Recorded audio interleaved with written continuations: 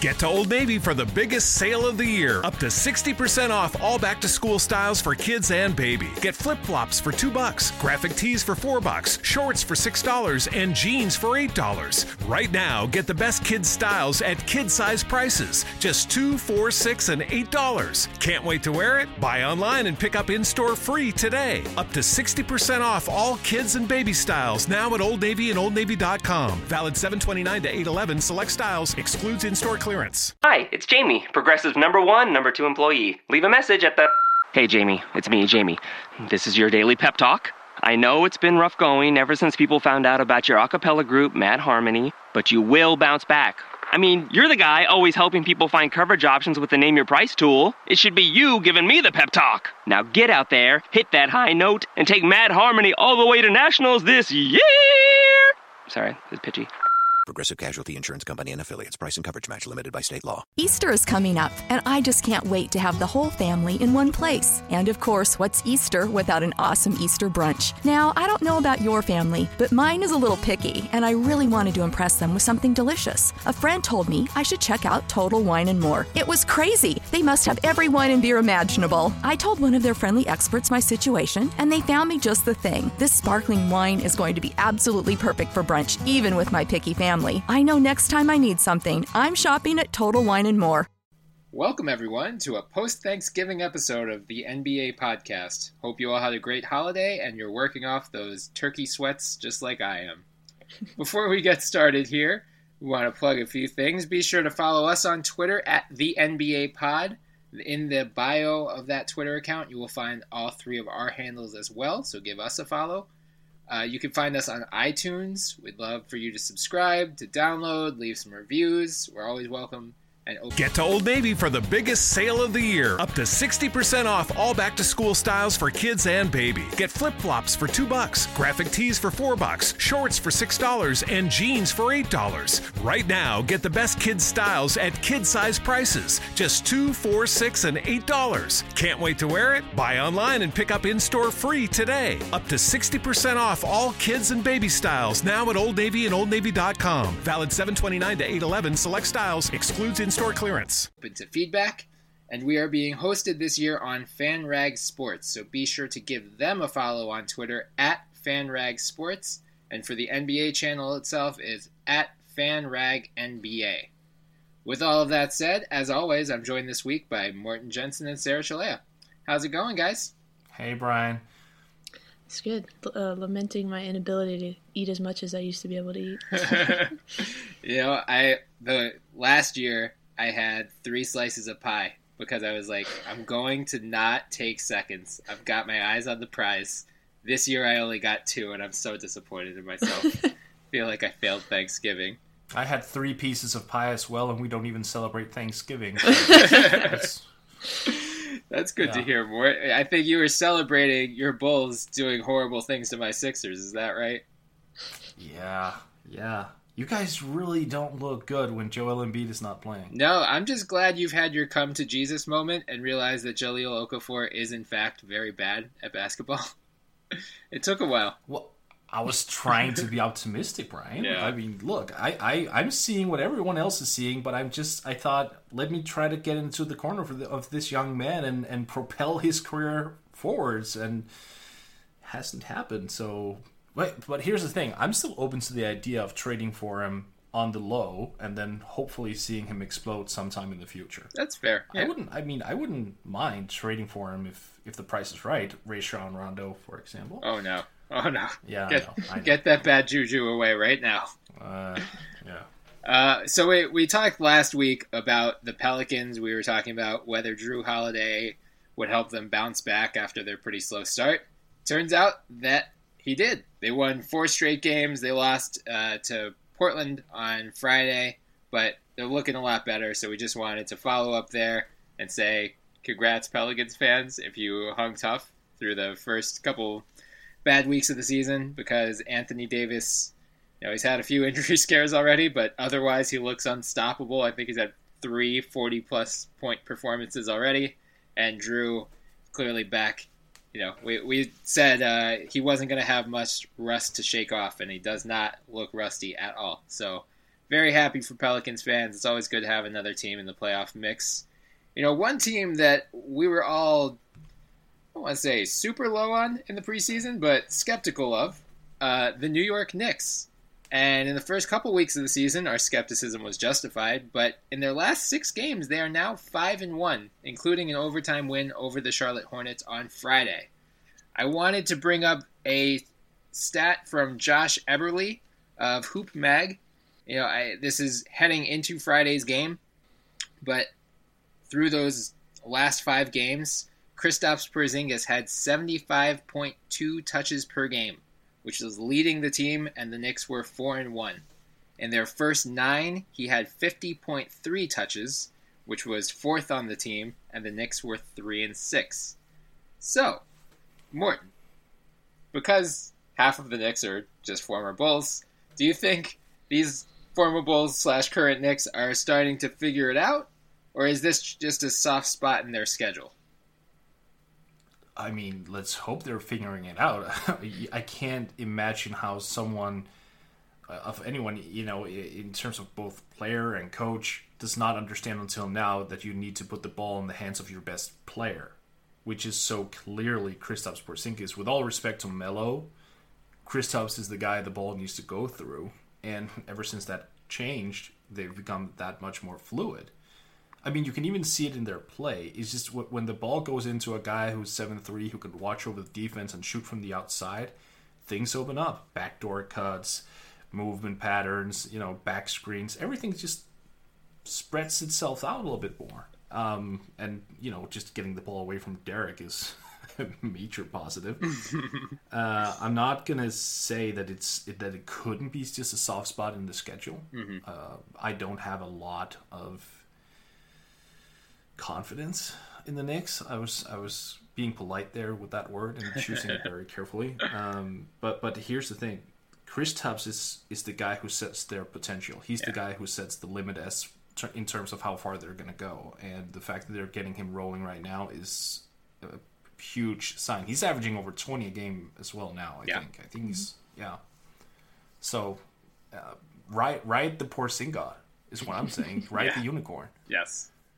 Yeah. To your point, he is averaging 20.7 points per game. He has the second most field goal attempts of any Knick, just behind Carmelo Anthony. He's about one shot ahead of Derrick Rose per game, shooting nearly 50% from the field, 40% from three-point range, and nearly 80% from the free throw line, averaging a team-high 2.3 three-pointers per game. So yeah.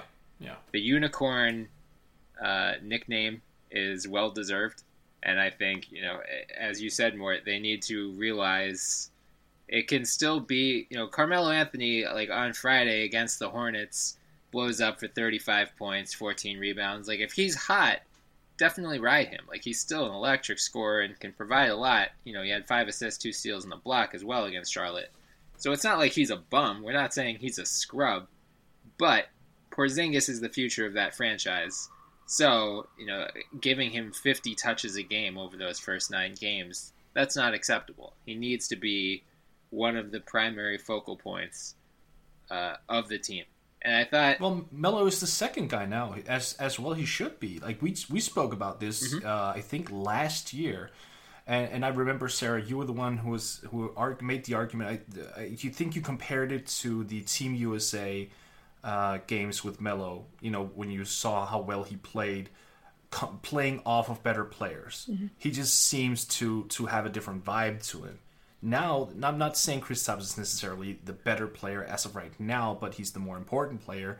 And it seems like when Carmelo is feeding off of Porzingis, he's playing that much better. So he's essentially becoming the second option.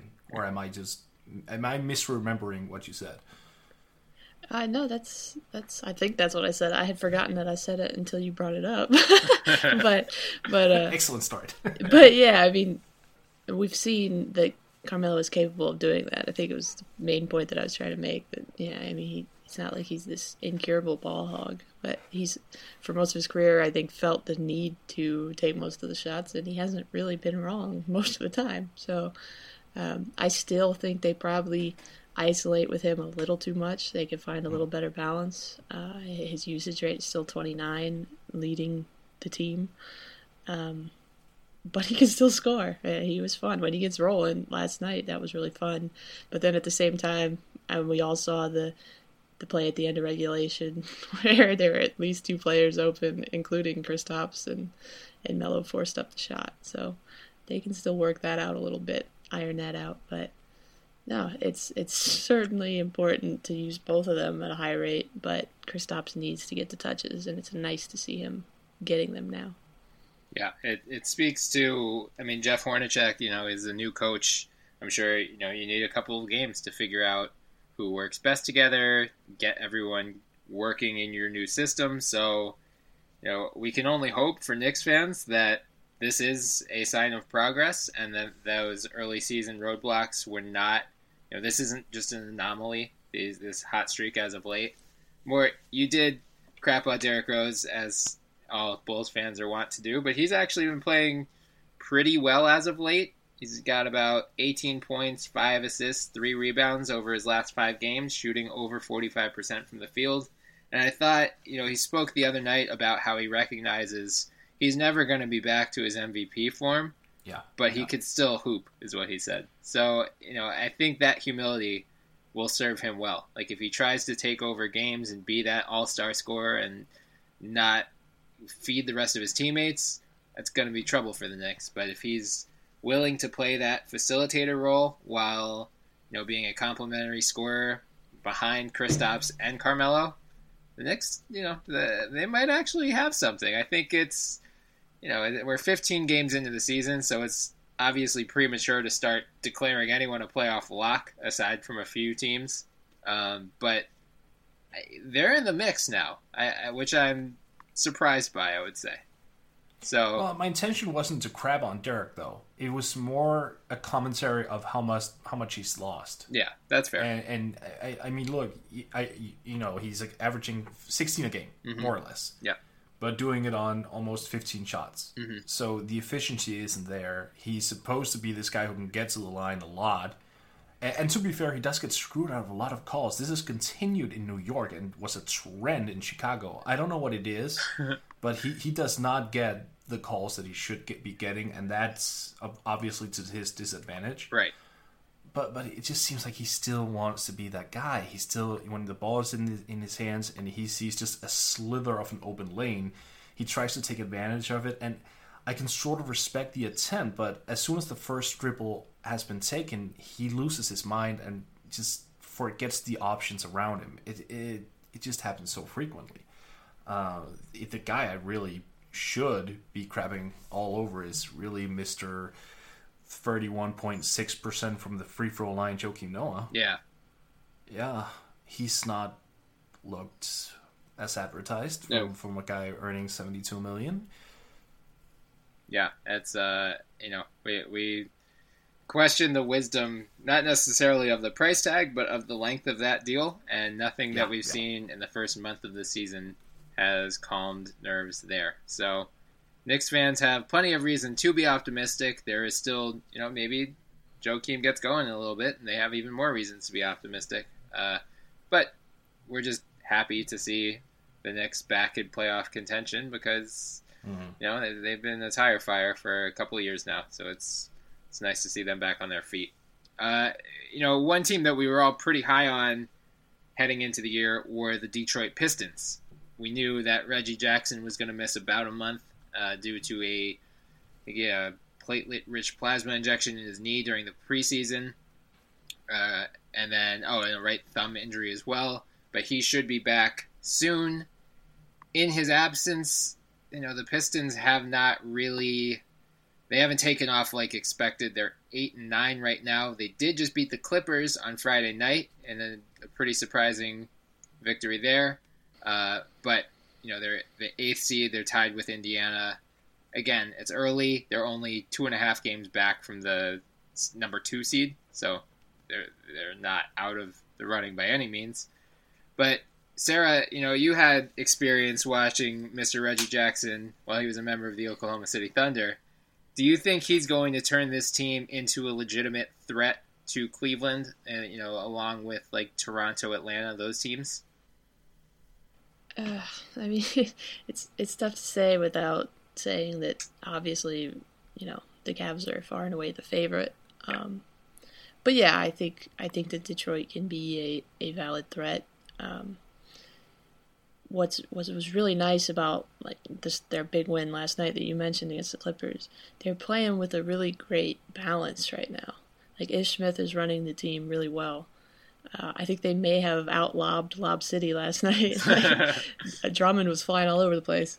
And then they have perimeter threats. Tobias Harris is playing really well. KCP.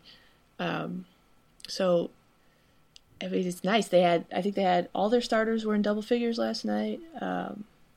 Did you have Darren Hilliard, who I've been waiting for him to crack? I'm a Villanova fan, so I've been waiting for him to crack the rotation. He had 19 minutes, 9 points last night.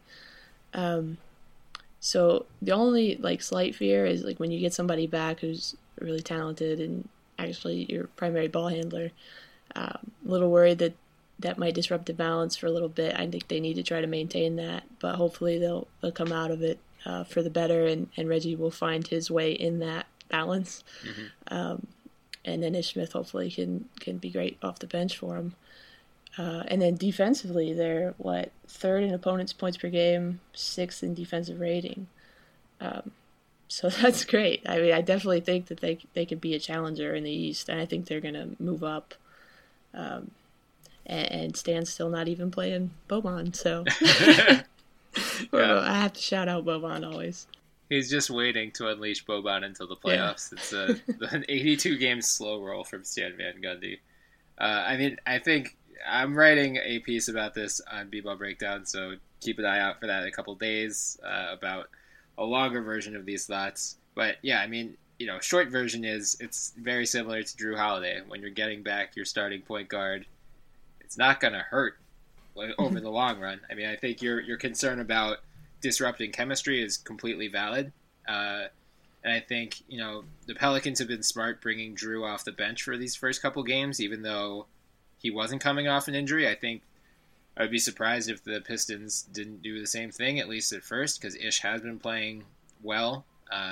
He's shooting under 40% from the field, but so it goes with Ish Smith. But aside from that, he's distributing the ball very well. Harris, as you mentioned, is just balling. And Morten, this is when you and I cackle, as usual, about Orlando giving him up for salary dump. I'm just shaking my head instead this time. Trying to shake things up instead of cackling. So I mean, Sarah, you said it well. The Cavs are still far and away the class of the East. But I think Detroit.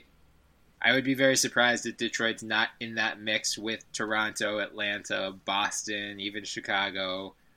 Jostling for that 2, 3, 4 seed come playoff time, because they've got the depth. Like, we didn't even mention John Lure. He's playing out of his mind, which I don't think he kind of flew under the radar this summer as a free agent signing. So Stan Van Gundy, he's proven to be one of the rare examples or exceptions. Usually the coach / GM role ends poorly, but he's actually so far doing pretty well. And I mean, when you look at the team right now, was it maybe a bit lucky that they got this start without Reggie in a way to you get more guys who get more shots. You have, let me see, 4 guys averaging 12 shots a game. Mm-hmm. That's going to go away when Reggie returns. But I like getting those guys into a flow, and they have had 17 games to discover this.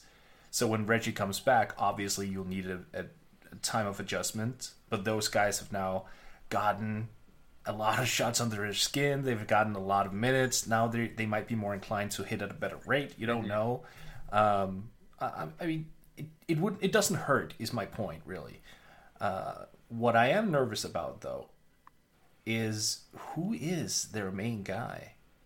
I know it's Drummond on paper, and I know offensively it's probably going to be Reggie, but is that enough? It seems like this team just lacks that one star. It seems this team, it has the components for a championship squad, they have the second guy. Mm-hmm. They have the supporting cast. Now they need the superstar. I feel they continuously are one piece away from really challenging Cleveland and the San Antonio Spurs and Golden State. They just need that one guy. One guy. And I wonder if there's even a move to be made. Mm-hmm. I mean, they have Stanley Johnson waiting in the wings. He could take over the small forward position. Now, was he just suspended for a personal matter? One game, I think, violation of team rules was how it was phrased. So we don't know. Oh, okay. So we don't know what that was. Necessarily something big. No, but like, where do you guys stand on this? How is Detroit going to take that next leap? Because we talk about them as this challenger or potential challenger to the Cavs, but we need one more guy there. Yeah, it's a fair point. They are just loaded with young guys. Like KCP's 23, Harris is 24, Drummond's 23, Stanley Johnson's 20. So they have room for internal growth. But speaking for this year, I don't know on paper that there's a move unless you're nervous about KCP's extension extension, but restricted free agency, and maybe you move him. I don't know that you're going to get that much for him since he is going to be a free agent this summer. But maybe someone wants to take a gamble and you upgrade and get a veteran.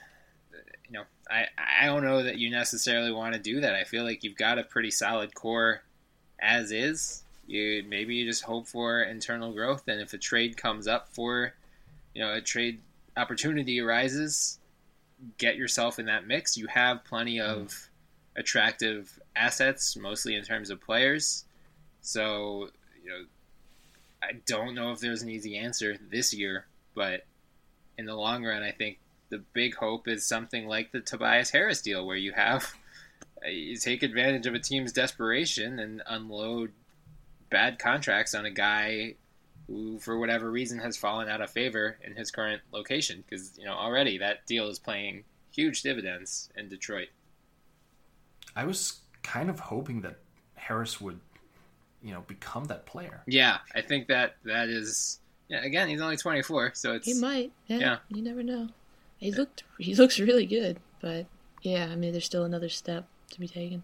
They could be the 04 Pistons and not need a guy. I mean, not to put them on that level yet, and those teams are really rare, but it does happen, especially if you have a good defense, and it's not like they don't have guys who can create, and they have a coach who can help manufacture points without needing to ISO a superstar as much. But I don't know, we'll see. Yeah, that's a good point. 04 Pistons would be a good model, at least for this year, and then we see what happens in free agency and whatnot. But they definitely KCP for Noel. I would do that. At this point, Nerlens is gone. I'm worried that he's going to do the Greg Monroe thing and take a qualifying offer and play it out and become an unrestricted free agent. It sounds like he is completely checked out on the Sixers, so what I would have called an asking price for him 3 months ago is completely different than what I expect now. I think Brandon Knight, as horrible as he has been this year, I think he is too much for Nerlens at this point. So I think the Sixers would have to package a pick with Nerlens for KCP. And I don't even know, why Detroit's got Drummond. Nerlens wants to play the 5. You need to find a team. Oh, yeah, that's right. I keep forgetting that he doesn't want to play the 4. I was just thinking, because there are several ways you can win a championship. You can have that one superstar, or you can get a group of nasty-ass bigs who just protect the paint and make sure that everyone is forced to take at least a 15-foot contested jump shot, right? Yeah.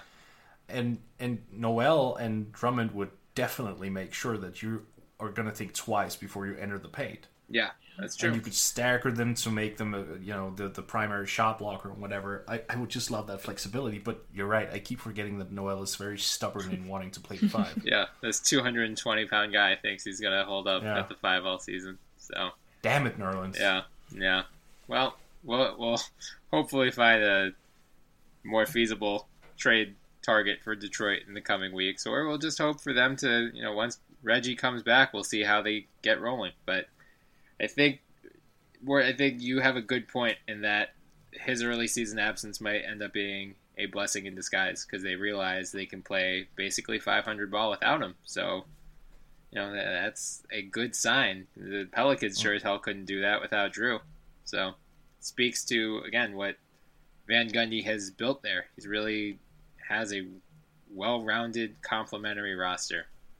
One team that we're not surprised by, Milwaukee. They are off to a pretty mediocre 6-8 start. I mean, the Chris Middleton injury basically set them back this year. They looked like a possible playoff contender until he got hurt, and now it's like, all right, let's just see how the Greek Freak is doing as point guard. I want to bring up one stat that I saw on Twitter last night from @TP Courier.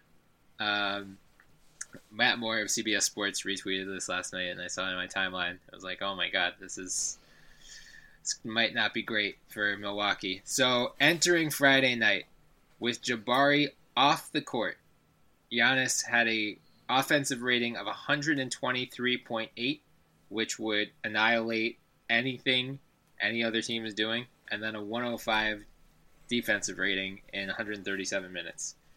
With Parker on the court, he has a 100.5 offensive rating and a 104.6 defensive rating in 318 minutes. So the defensive rating is about the same either way. Offensive rating goes up by more than 23 points per 100 possessions with Jabari off the court. So Morten, I sent you that stat earlier, and your reaction was just, oh my god. Do you think these two can coexist long term given those stats? Well, during the Milwaukee games I've seen, I've noticed that they do tend to attack from the same angles, but not to the extent that I thought, oh, okay, there's this significant difference between the numbers when Jabari's on or off. So that was actually pretty surprising. I think I want Jabari to take more corner threes. It seems like he can hit it. He's shooting 43% from the corners. So if he adopts more of a 3-point nature to his game, and then when Giannis is out and he's in, then he can attack the rim and maybe get some interior buckets, then that would probably be the setup. But it's a difficult question, man. I have no idea. They're so young, so I don't feel that they've been shaped yet. I mean, we have an idea of the type of players they're going to become, but I don't think that process is remotely close to being done. And this is a 13-14 game sample? Yeah, right. Yeah, so it could get better, but it's still significant, and it does show a slight concern there. But yeah, I would definitely put Jabari in the corner, and then I would hope that Giannis improves the long ball as well, because that would just open up everything. Yeah. Maybe that's really the answer. Just as long as they get better from deep, that might actually fix the problem in itself. Yeah. Or am I just being way too optimistic there? No, I think it's Giannis is shooting 16% from 3-point range, 2.2 attempts per game this year. So that's not great, obviously. That's, I think at this point, it's basically the last step in his development, because he's otherwise putting up unheard of numbers, like 22 points, 8 rebounds, 6 assists, 2 blocks, and nearly 2 steals per game. So he's really handling this point Giannis thing with aplomb, and he's still putting up huge defensive numbers too, which is, kid's 22 years old, he's a 7-footer, and he glides like a point guard. Like, it's he like Porzingis deserves this unicorn label, as there is no one else in the NBA who could do what Giannis does. So I think, if you're going to be forced to choose between the two at some point, the choice is very simple. And I think, at this point, Jabari Parker's averaging almost 20 points a game. So you could get a lot for him on the trade market, I would assume. He's still got a year and a half left on his rookie deal. The ultimate concern is that, in theory, they're both best suited to play the 4. So how you navigate that, whether you put Giannis at 3, I don't think Jabari has the lateral foot speed, especially to guard opposing wings. Like, put him against Paul George, and you're asking for Paul George to hang up 40 on you, or Jimmy Butler, as Mort can attest. So I think you have to put Giannis there defensively at least, and then, Parker also, he's got that low post game, so I think you want to put him there offensively as well. That matters less. It's more of the defensive issues. So, Mort, I think you're right that it's too early to completely, jump ship on this. Like, if you look at Milwaukee, the rest of Milwaukee, without Chris Middleton, Tony Snell is their third leading scorer right now. Tony Snell should never be any team's third leading scorer. Like, with that in mind, it's a miracle that they are 6-8 instead of 2-10. Can I just add a note? Yes. He has played 378 minutes, and he's taking 4 free throws. When you look down the roster of the Bucks, they are horrendous at getting to the line. Yeah. You have Snell with he's averaging 0.3 attempts per game. You have Dellavedova with less than 1. You have Malcolm Brogdon, who plays over 20 minutes, only gets the line 1.4 times. Jason Terry, just 0.6. Then you have Greg Monroe coming off the bench, who does it decently, but then back down again. John Henson, 1.3. Teletovic, 0.7. Rashad Vaughn in 9 games, I don't even think he's been to the line. He hasn't been to the line. I mean, so there are definitely major concerns there because you're not squeezing out the extra points. And as you alluded to, Tony Snell, when he's your third leading scorer, you are in desperate need of an injection of offense. Yeah. So my question comes back to you, and no, actually, I'm going to redirect that to Sarah because we're talking about a big man here, Greg Monroe. Should Greg actually play a larger part of the Bucks' offense, even though he's not this new era guy? I don't think that's a bad idea. Like you said, they're really hurting. They were 19th in offensive rating. It's not really going to get it done. So, and bad on the glass too. Yeah. So why not? I mean, you might as well shake it up. You don't have Middleton this year, like we said. It's kind of a lost year, but there's no reason that you can't develop and try to see if you find something else that works. Because even with Middleton back, you have to imagine that they still would be struggling offensively. So yeah, I mean, that's worth a shot. I know, Brian, you posed the question, do they have any long-term keepers on the roster outside of Giannis? As Morten said, I think it's too soon to say. You kind of want to see how this season shakes out, and if anybody distinguishes themselves. But yeah, I would say nobody has cemented themselves as untouchable so far. Ideally, with Giannis, who's going to live in the paint and just wreak havoc, you would want to surround him with shooters. But they don't have a lot of that right now. They've got Jason Terry is a million years old. So yeah, and then Teletovic. So hang on to Teletovic maybe, but yeah, it looks pretty rough on that roster. Steve Novak can't get on the floor. Is he hurt or is he just not playing? I haven't heard of an injury, so I'm going to assume just not playing. It seems like, Okay. I mean, Jason Kidd, I'm wondering how much leash he has, given how he's kind of jerked around minutes, especially at center.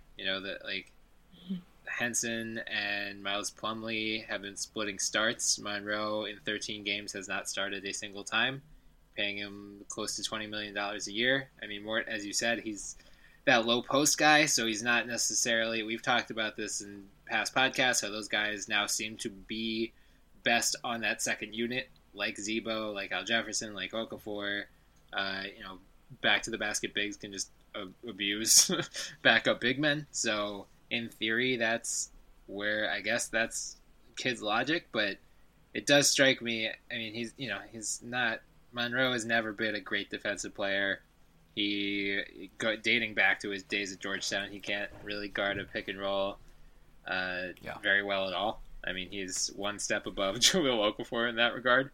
So Milwaukee wants to build itself as this defensive team. So I guess in that regard, that's probably the rationale behind not starting him and starting guys like Plumlee and Henson. I think ultimately you're hoping Thon Maker turns out to be the long-term answer at center, and then you find a point guard in the draft or in free agency, you shift Delly to the bench, and then, with Thon, with Parker, with Giannis, with Chris Middleton, that has the potential to be something, but yeah, I think we said it well here that this is kind of a lost season for Milwaukee. So, And you don't want Monroe to get in Giannis's way is the only problem. True. So yeah. It's a tough call. Yeah. But I will say I like having a guy like Dellavedova so you can run Giannis as a role man. Mm-hmm. That's pretty fun. But that's about the only thing I could say right now that they've found this year that I really like. Yeah.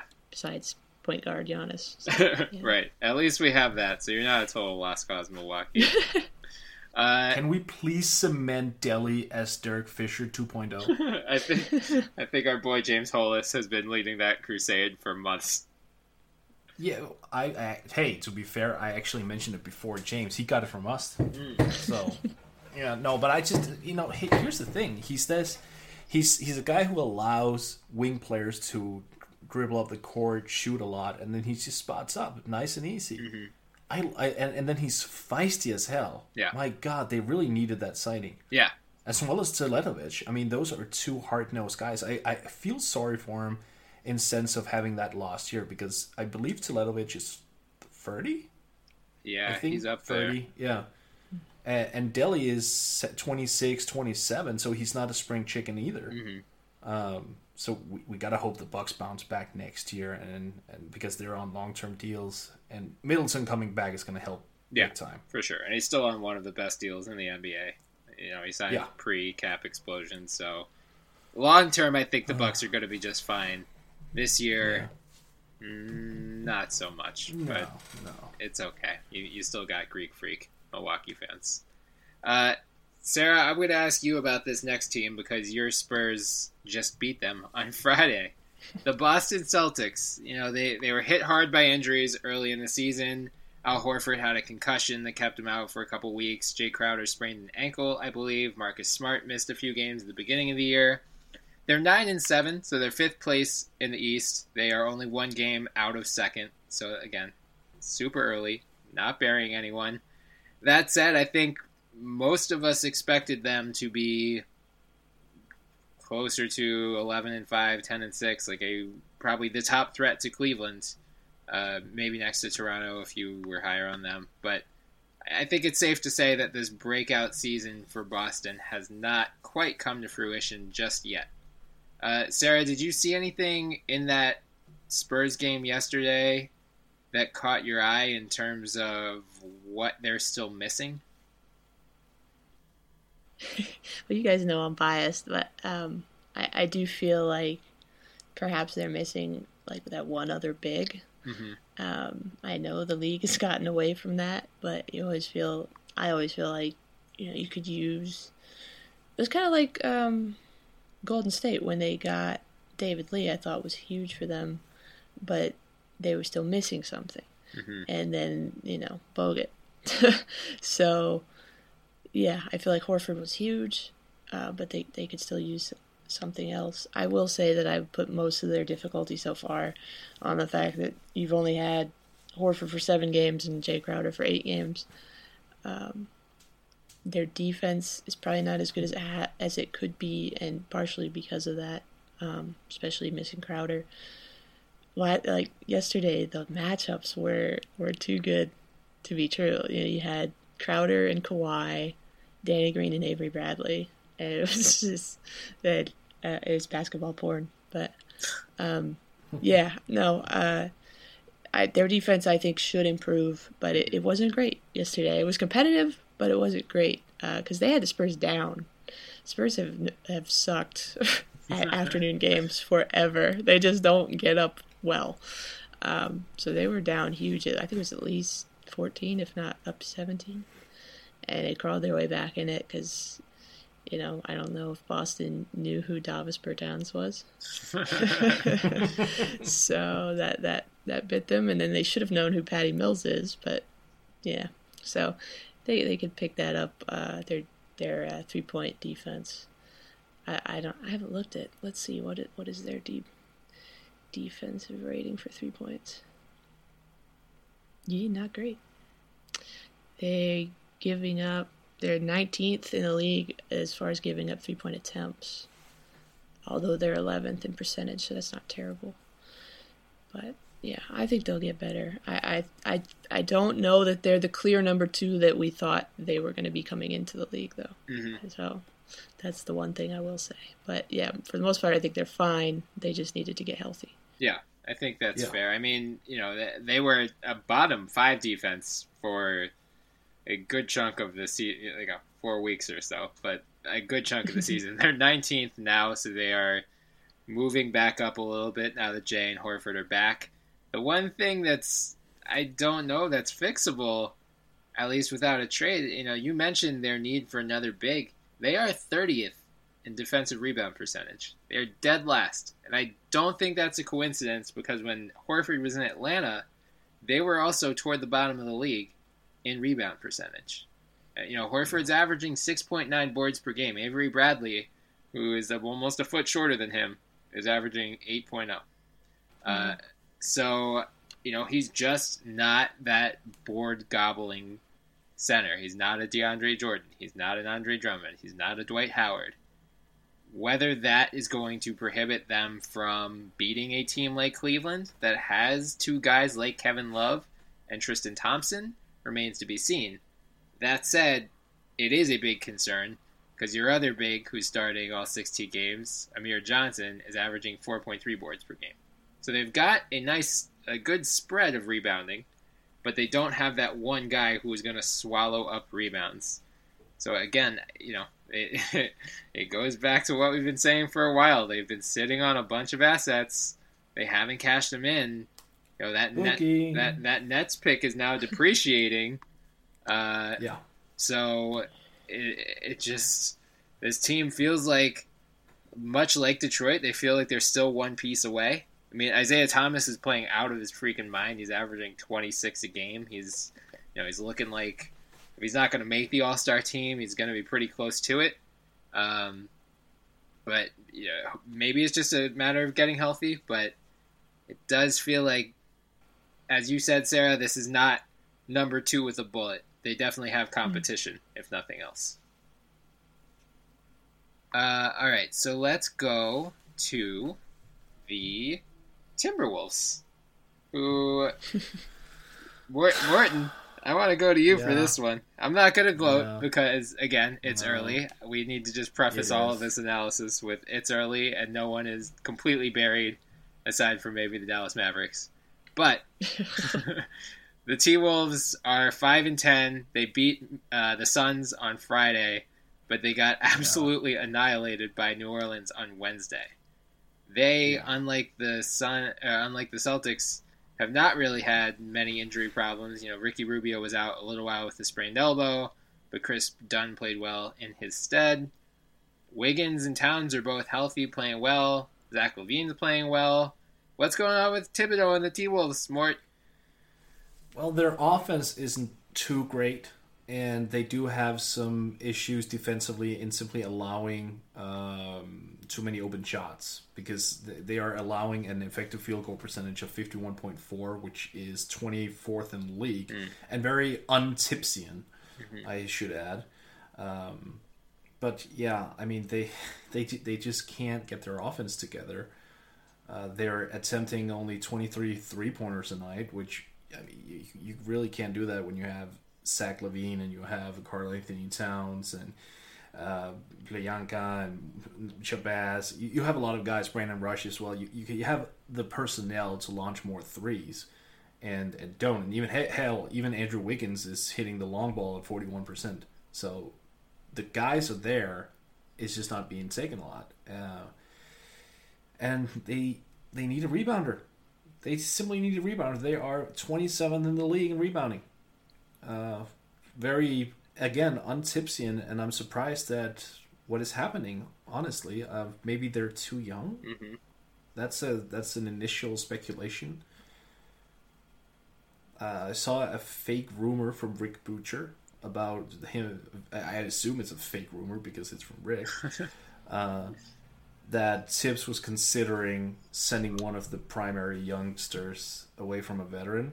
So, like one of Wiggins, Levine, and Towns, and that's utterly ridiculous. It would have to be Levine out of those three, and even that is ridiculous, especially coming in like 15 games into the year. Yeah.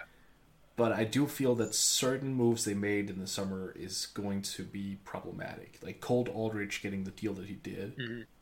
I'm looking back at it. It was fine. It's fitting for his caliber, but I would rather have the cap space for next summer to help upgrade. Yeah, that's fair. They need another guy. I mean, if they want to do Levine for Nerlens, I can give them Brian Colangelo's phone number because I'm certainly down for that. I think to your point about the rebounding, Towns is averaging more than 9 a game. Gorgie Dieng's averaging almost 9 a game. No one else is averaging more than 5 a game. And that has long been the one thing with Wiggins. He's not a great passer, and he's not a great rebounder. He's a great scorer, an elite scorer already, but he has not rounded out his game quite yet. And I think that was our hope with Thibodeau. Would he do that, what he did to Jimmy Butler, would he do that with Andrew Wiggins?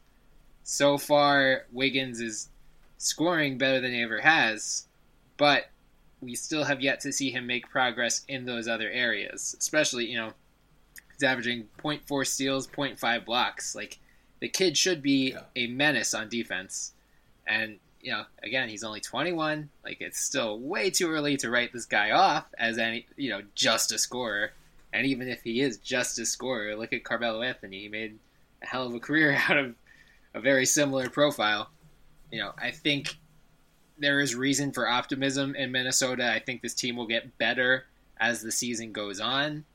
The question becomes, I think it was Adrian Wojnarowski who had that story about Rubio, and he said, the Wolves, it was before the season started, and he said the Wolves were rebuffing any Rubio trade discussions at the beginning of the year. Yeah. They were waiting. They said, it's going to be about 20 games before Chris Dunn takes over as the starting point guard. Both guys are shooting under 35% from three. Or, no, under just, 33, under 30, from the field, sorry.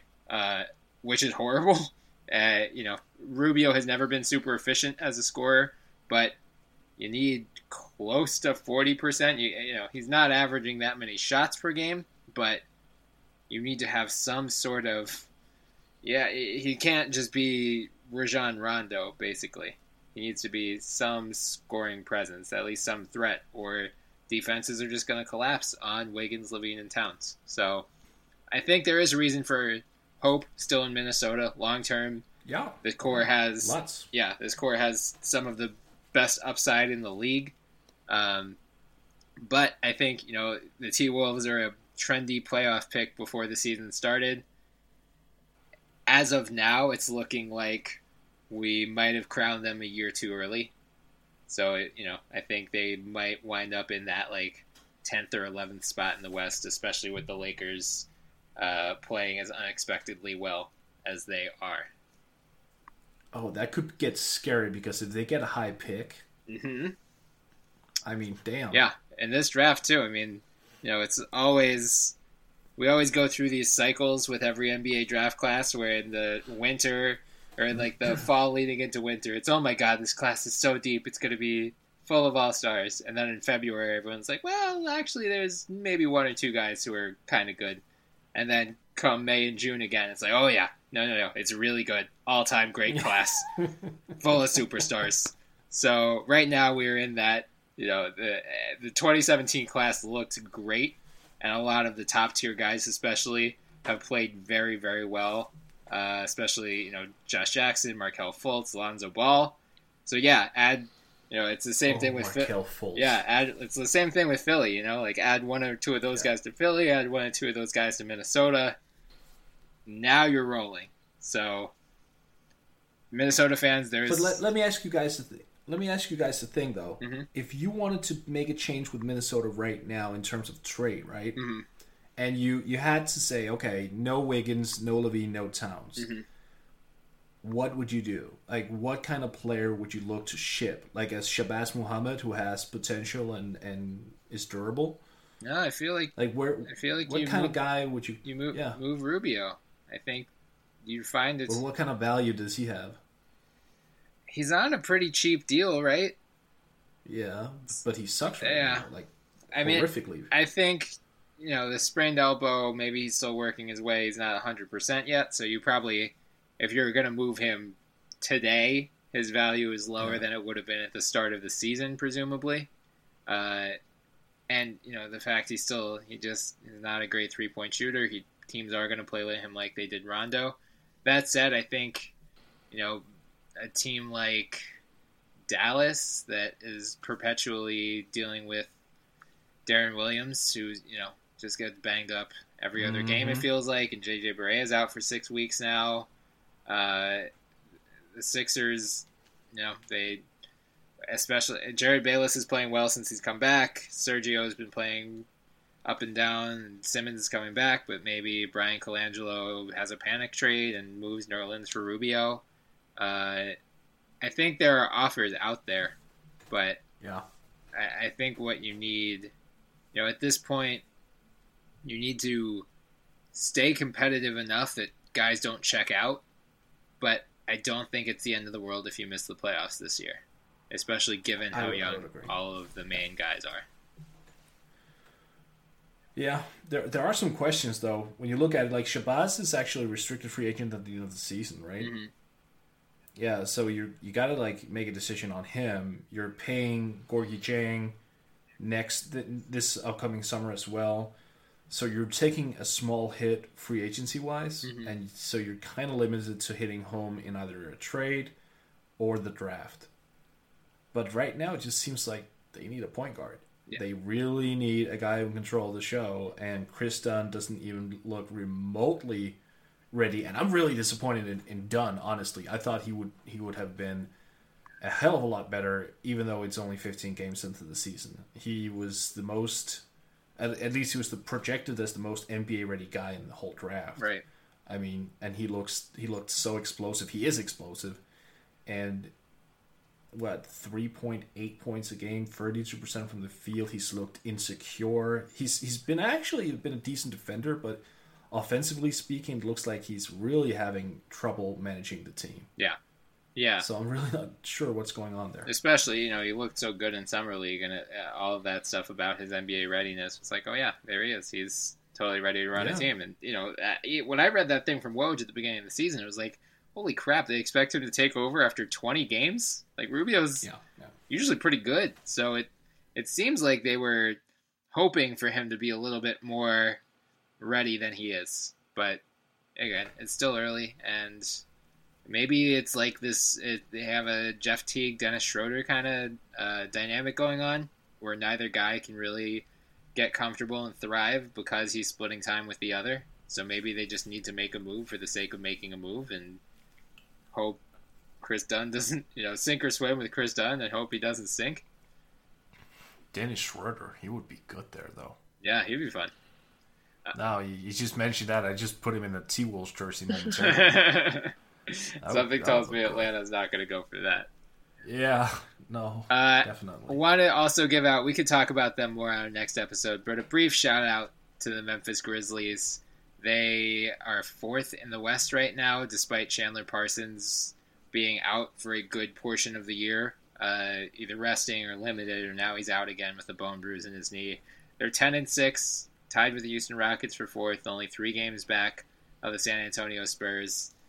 Marc Gasol is shooting threes, and that's an actual thing. The Sixers played them in double overtime the other night, and I was watching that game, and he was like just raining threes on us. I'm like, oh, great. Okay, who's that guy who's actually shooting threes? It's not Tony Allen. Oh, it's a 7-footer. Cool. Okay, so he's playing well.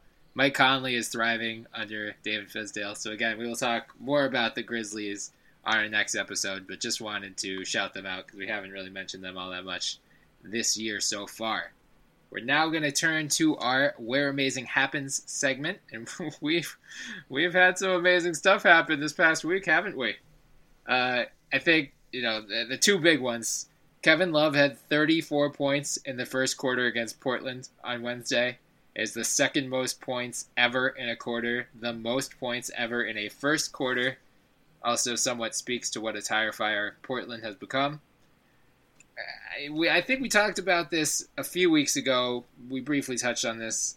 But, Mort, do you think Kevin Love he's starting to really fit in there, huh?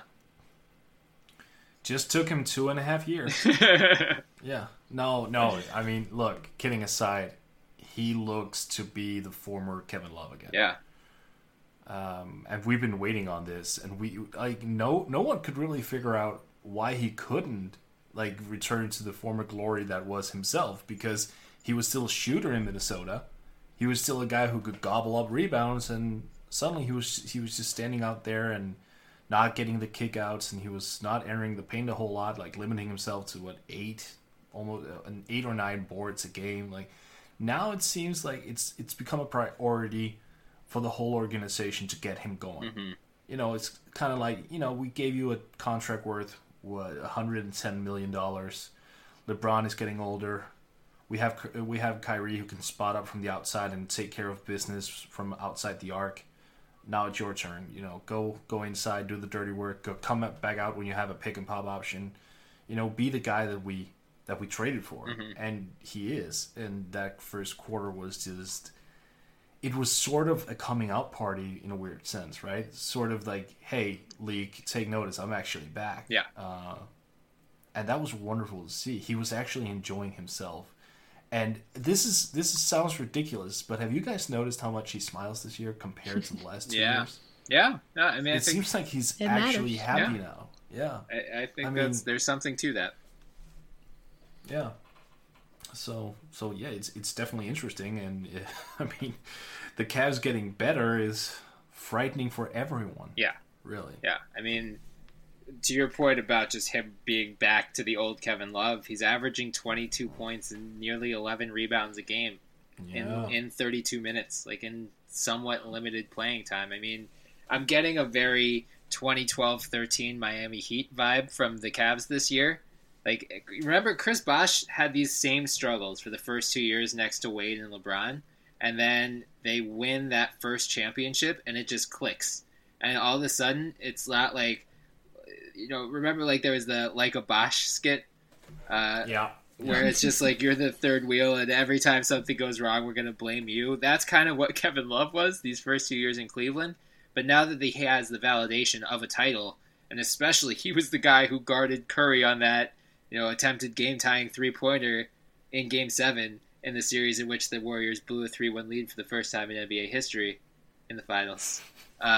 It's oh man, it had been a while. Yeah, you like how I worked bring that back. Yeah.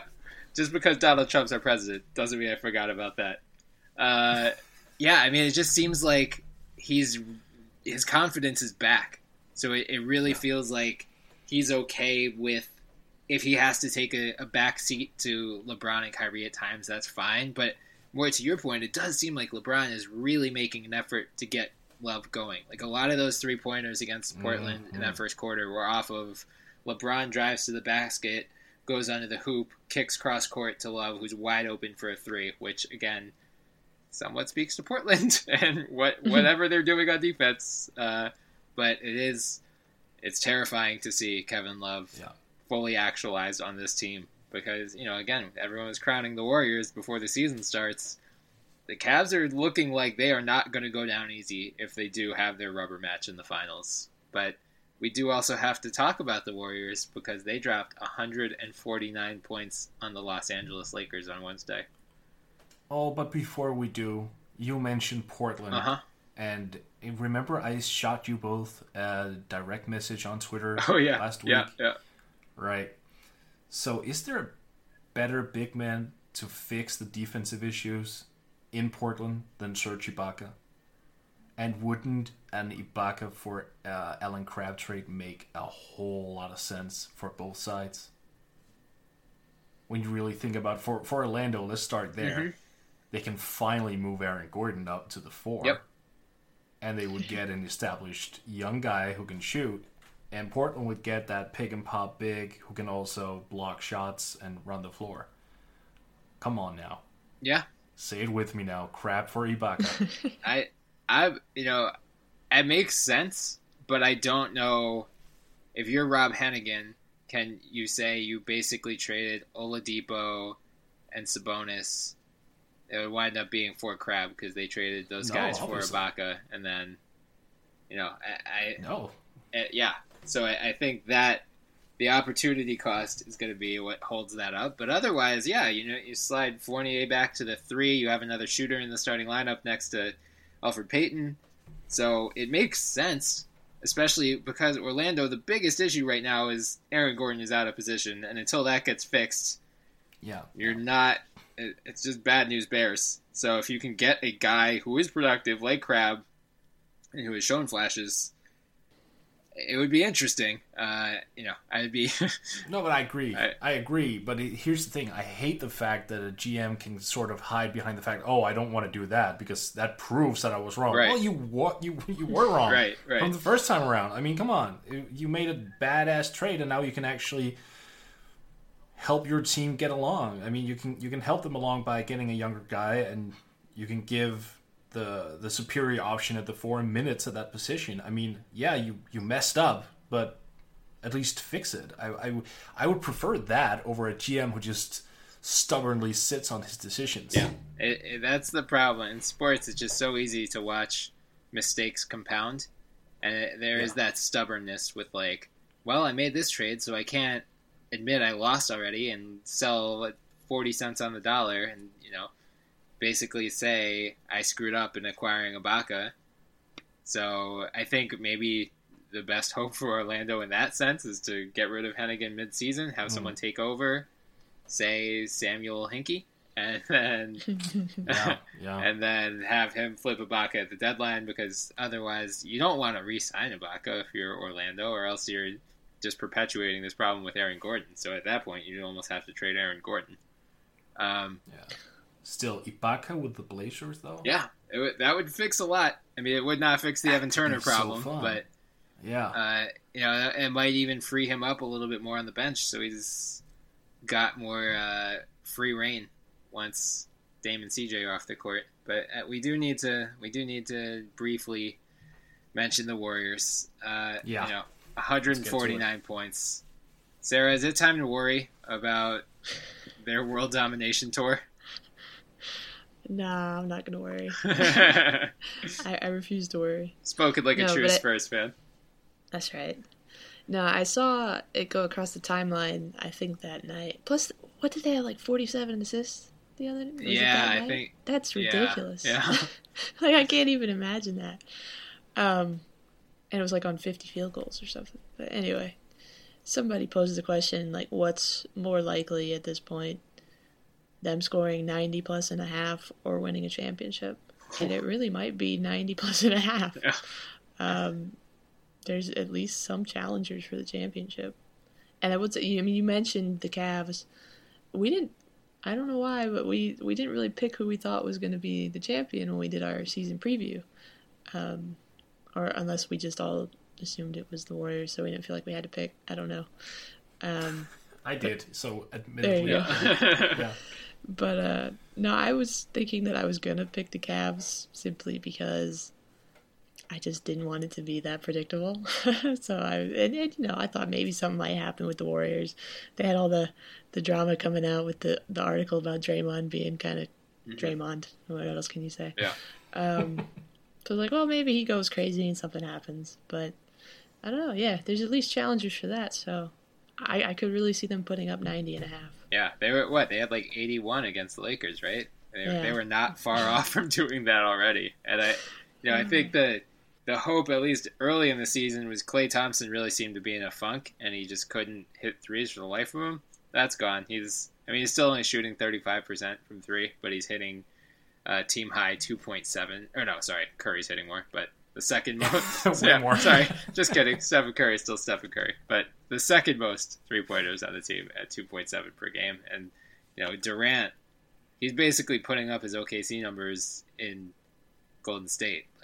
Klay had that whole crap about he's not going to have to sacrifice, and it turns out he is, unless they keep scoring 149 points a night, in which case they're going to sit out for like the entire fourth quarter and some of the third. But their depth, we did talk about that being a concern, and so far, like outside of Durant, Curry, Thompson, and Draymond, Iggy has not looked like vintage Iggy. No. I think Zach Lowe had covered that in one of his recent columns about how that's, that could be a huge weakness if that super depth lineup, if Iggy's not locking down the opposing weapon as well, or if he's not hitting threes, he's shooting 27.5% from deep this year. Suddenly, the Warriors don't look so invincible. So, I as a Sixers fan who has no dog in this fight in terms of the championship, I think it is time to worry about the Warriors. They're 14-2. They're, they look as good as we expected. That said, there are holes that we also thought might be present. So, if you are a fan of the Cavs or the Spurs or the Clippers, there is a sign of hope. Like, you have a chance to knock this team off, but they feel, the hope that they were like the 2010-11 Heat and they start off 9-8 and try to get their coach fired, all that good stuff, that has not come to fruition. I think, aside from the actually spectacular scoring feats, I think my favorite thing that happened this week was Nick Young's game winner against the Oklahoma City Thunder. If you guys haven't seen it yet, pull it up on YouTube. It's sensational. He basically intercepts a pass intended for Lou Williams and drills a three and says after the game that he should be credited both with a steal and a three-pointer, which is just the most Nick Young quote that has ever been uttered. So we talked about him a couple weeks ago and just how well he's playing under Luke Walton. I think he's dealing with a toe injury now, so he missed last night's loss against the Warriors, but just good to see Swaggy P fully actualized because he's been pretty hit or miss throughout his career, but it seems like he's gotten rolling. And the only other thing that is worth mentioning here, I was thinking like how many triple doubles Westbrook and Harden have already compiled this season. So I went on Basketball Reference today to see, their game search goes back to 1983-84, and I wanted to see what was the record for the most triple doubles in November. Heading into this year, only 3 players in the last 30 plus years have done it. LeBron in 2007-2008, Jason Kidd that same year, and Rajon Rondo last year. Harden and Westbrook both have 4 this year. So, yeah, there you go. If you're wondering how the MVP race is going, it's still really entertaining, and there are still no shortage of candidates to choose from, a fifth of the way through the season. So, no unanimous Stephen Curry this time around. So, let us now move into our My Crush segment, where we're going to shine a spotlight on an under-the-radar player. Sarah, I'm going to start with you. Who's your crush for the week?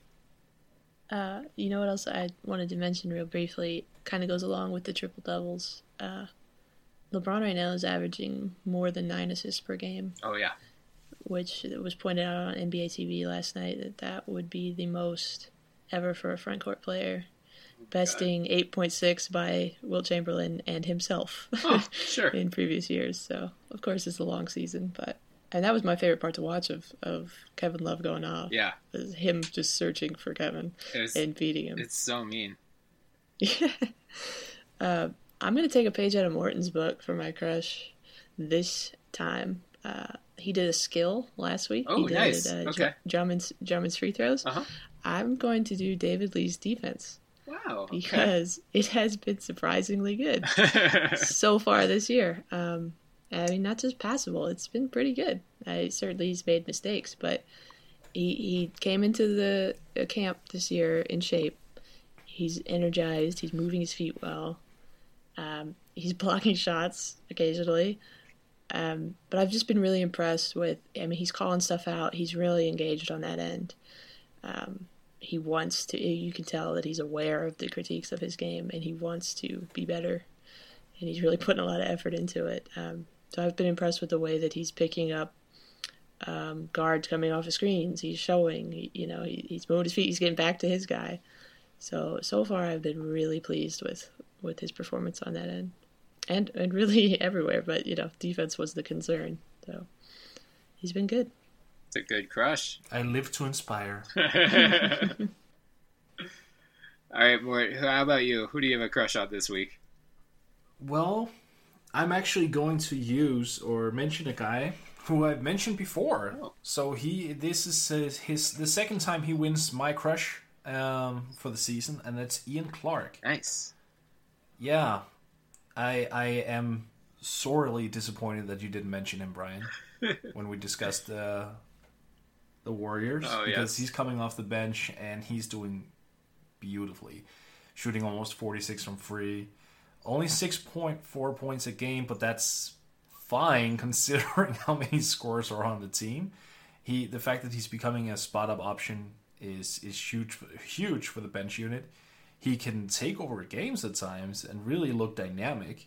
I suspect that he's the type of guy, if he's going to another team at some point, he's going to be like a 12 to 15 point guy off the bench. Like, he has that game.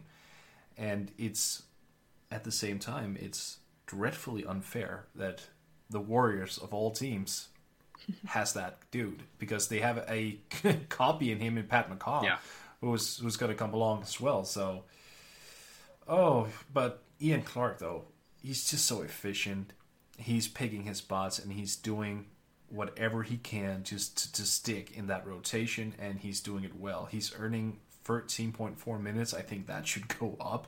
I see no reason as to why Clay or Steph or KD are playing more than 33 minutes right now. They should actually go down a bit, and I wouldn't have any problem making Ian Clark the official sixth man actually in front of Iggy, and then just making Iggy a sort of a defensive minded seventh man. Mm-hmm.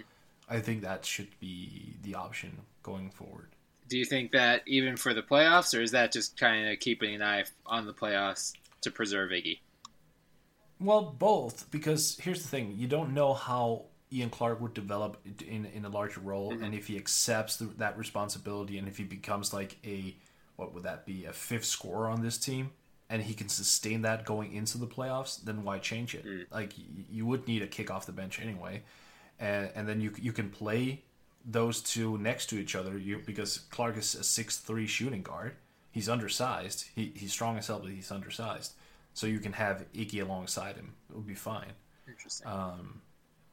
I just like the flexibility that when you have that one guy who turns out to be a lot better than expected, coming from a championship team, it just offers the additional depth and the fact that you can run some different things. Because if you did not have Ian Clark right now, what would you have off the bench scoring-wise? Yeah, not much. Yeah. And he's right now, I mean, 6.5 points in 13 minutes. That's a hell of a lot of points, actually, when you think about it. Yeah, that's a good point. Yeah, so there you go, Warriors fans. As if you didn't already have enough things to be grateful for this Thanksgiving. You also have two young guys coming off of the bench who are going to keep your championship dreams alive for the next 15 years, apparently. I'm going to focus on the Sixers this week for my crush, because I think this guy deserves a little bit more recognition outside of Philadelphia than he's been getting. Ersan Ilyasova, it says something about the Sixers right now with Simmons and Noel hurt that he has been their team's second best player. But let's be honest, he's been the team's second best player. He's averaging 13.2 points per game, which is second on the team behind only Joel Embiid. He is hitting a team-high 1.8 threes on over 40% shooting from deep. He's just providing that stretch four presence that is sorely needed next to Embiid. You know, Dario Saric started the first 10 games of the year. He's shown flashes, and he's actually shooting better from three than he is overall. But he's definitely not ready to play a full complement of starting power forward minutes yet, which was to be expected, to be honest. I mean, you know, before Ben Simmons got hurt, Simmons was going to play the four to start, and Sarge was going to come off the bench anyway. So I've seen some people saying, like, well, the season's already lost. Why are you playing Ilyasova? I don't know how, but Ilyasova doesn't even turn 30 until May. It feels like he's been in the NBA forever, but it's it's not like they're giving minutes to a 38-year-old. Like, Ilyasova could at least be, I don't think he's a long-term answer for this team, but he could stick around for another year or two after the 2016-17 season. He's just providing more than even just three-point shooting. I mean, he's had 2 double-doubles in the Sixers' past 3 games, so he's actually rebounding pretty well. And he's just a tough physical player. I think he's setting a really good example for the bigs, for the young bigs, for Okafor. There was a clip that circulated on Twitter the other night of Okafor. I think it was against the Bulls, actually. Okafor tried to set a screen on Taj Gibson and completely whiffed, and then it led to Ersan bricking a mid-range jump shot because, he had a defender right in his face. What a surprise. So I'm hoping that, Okafor, Noel, Rashawn Holmes, Simmons, Saric, all of those guys can learn from, what Ilyasova is bringing to the table. So, there was some backlash when the Sixers traded for him and traded Jeremy Grant to OKC for him. I think that decision's already proving wise because Jeremy Grant was never going to be a major impact player in this rotation, and Ilyasova has really helped get this offense. It's still pretty bad, to be frank, especially when Embiid doesn't play, but it's at least a little more passable when he's on the court. And I also, just a brief shout out to Nick Stauskas, shooting over 50% from the field and 40% from 3 this year. So it's good to see him actually being productive. He struggled a lot last year, and he's been hit or miss a little bit at the early part of the year, but he's really, really gotten going as of late. So that Kings trade last year is only looking better for the Sixers and for Sam Hinkie's legacy. So I think that's going to do it for this episode of the NBA podcast. Again, hope everyone had a great Thanksgiving. Enjoy all the football this weekend. Be sure to check us out on Twitter at the NBA Pod. You can find, again, all 3 of our Twitter handles in those bios. Find us on iTunes and download, subscribe, leave reviews, and also check out FanRag Sports at FanRag Sports and at FanRag NBA for a bunch of great NBA content. Until next time, I'm Bryan Toporek and Morten Jensen and Sarah Cilea. It's always good talking to you guys. Likewise, Brian. Yep. Take care, guys. Motivation with Amazon Music. You're still in bed? Didn't you go running? Oh, I overslept. I'll go tomorrow. I'm getting in the shower. Alexa, set an alarm for 5 a.m. tomorrow to Hard Rock Music. Okay, I'm up. The right song exactly when you need it. Amazon Music, the simplest way to listen to the music you love. New customers start your 30-day free trial at amazonmusic.com. Renews automatically, cancel anytime. Motorist Insurance Group and Brick Street Insurance have come together to create a better one-stop shop for agents and policyholders, encircling you with coverage at every step in life's journey. We are now Encova Insurance. Hi, it's Jamie, Progressive's Employee of the Month, 2 months in a row. Leave a message at the... Hi, Jamie. It's me, Jamie. I just had a new idea for our song about the Name Your Price tool. So when it's like, tell us what you want to pay, hey, hey, hey, and the trombone goes, blah, blah, blah, and you say, we'll help you find coverage options to fit your budget. Then we just all do finger snaps while a choir goes, savings coming at ya, savings coming at ya. Yes? No? Maybe? Anyway, see your practice tonight. I got new lyrics for the rap break. Progressive Casualty Insurance Company and Affiliates. Price and coverage match limited by state law.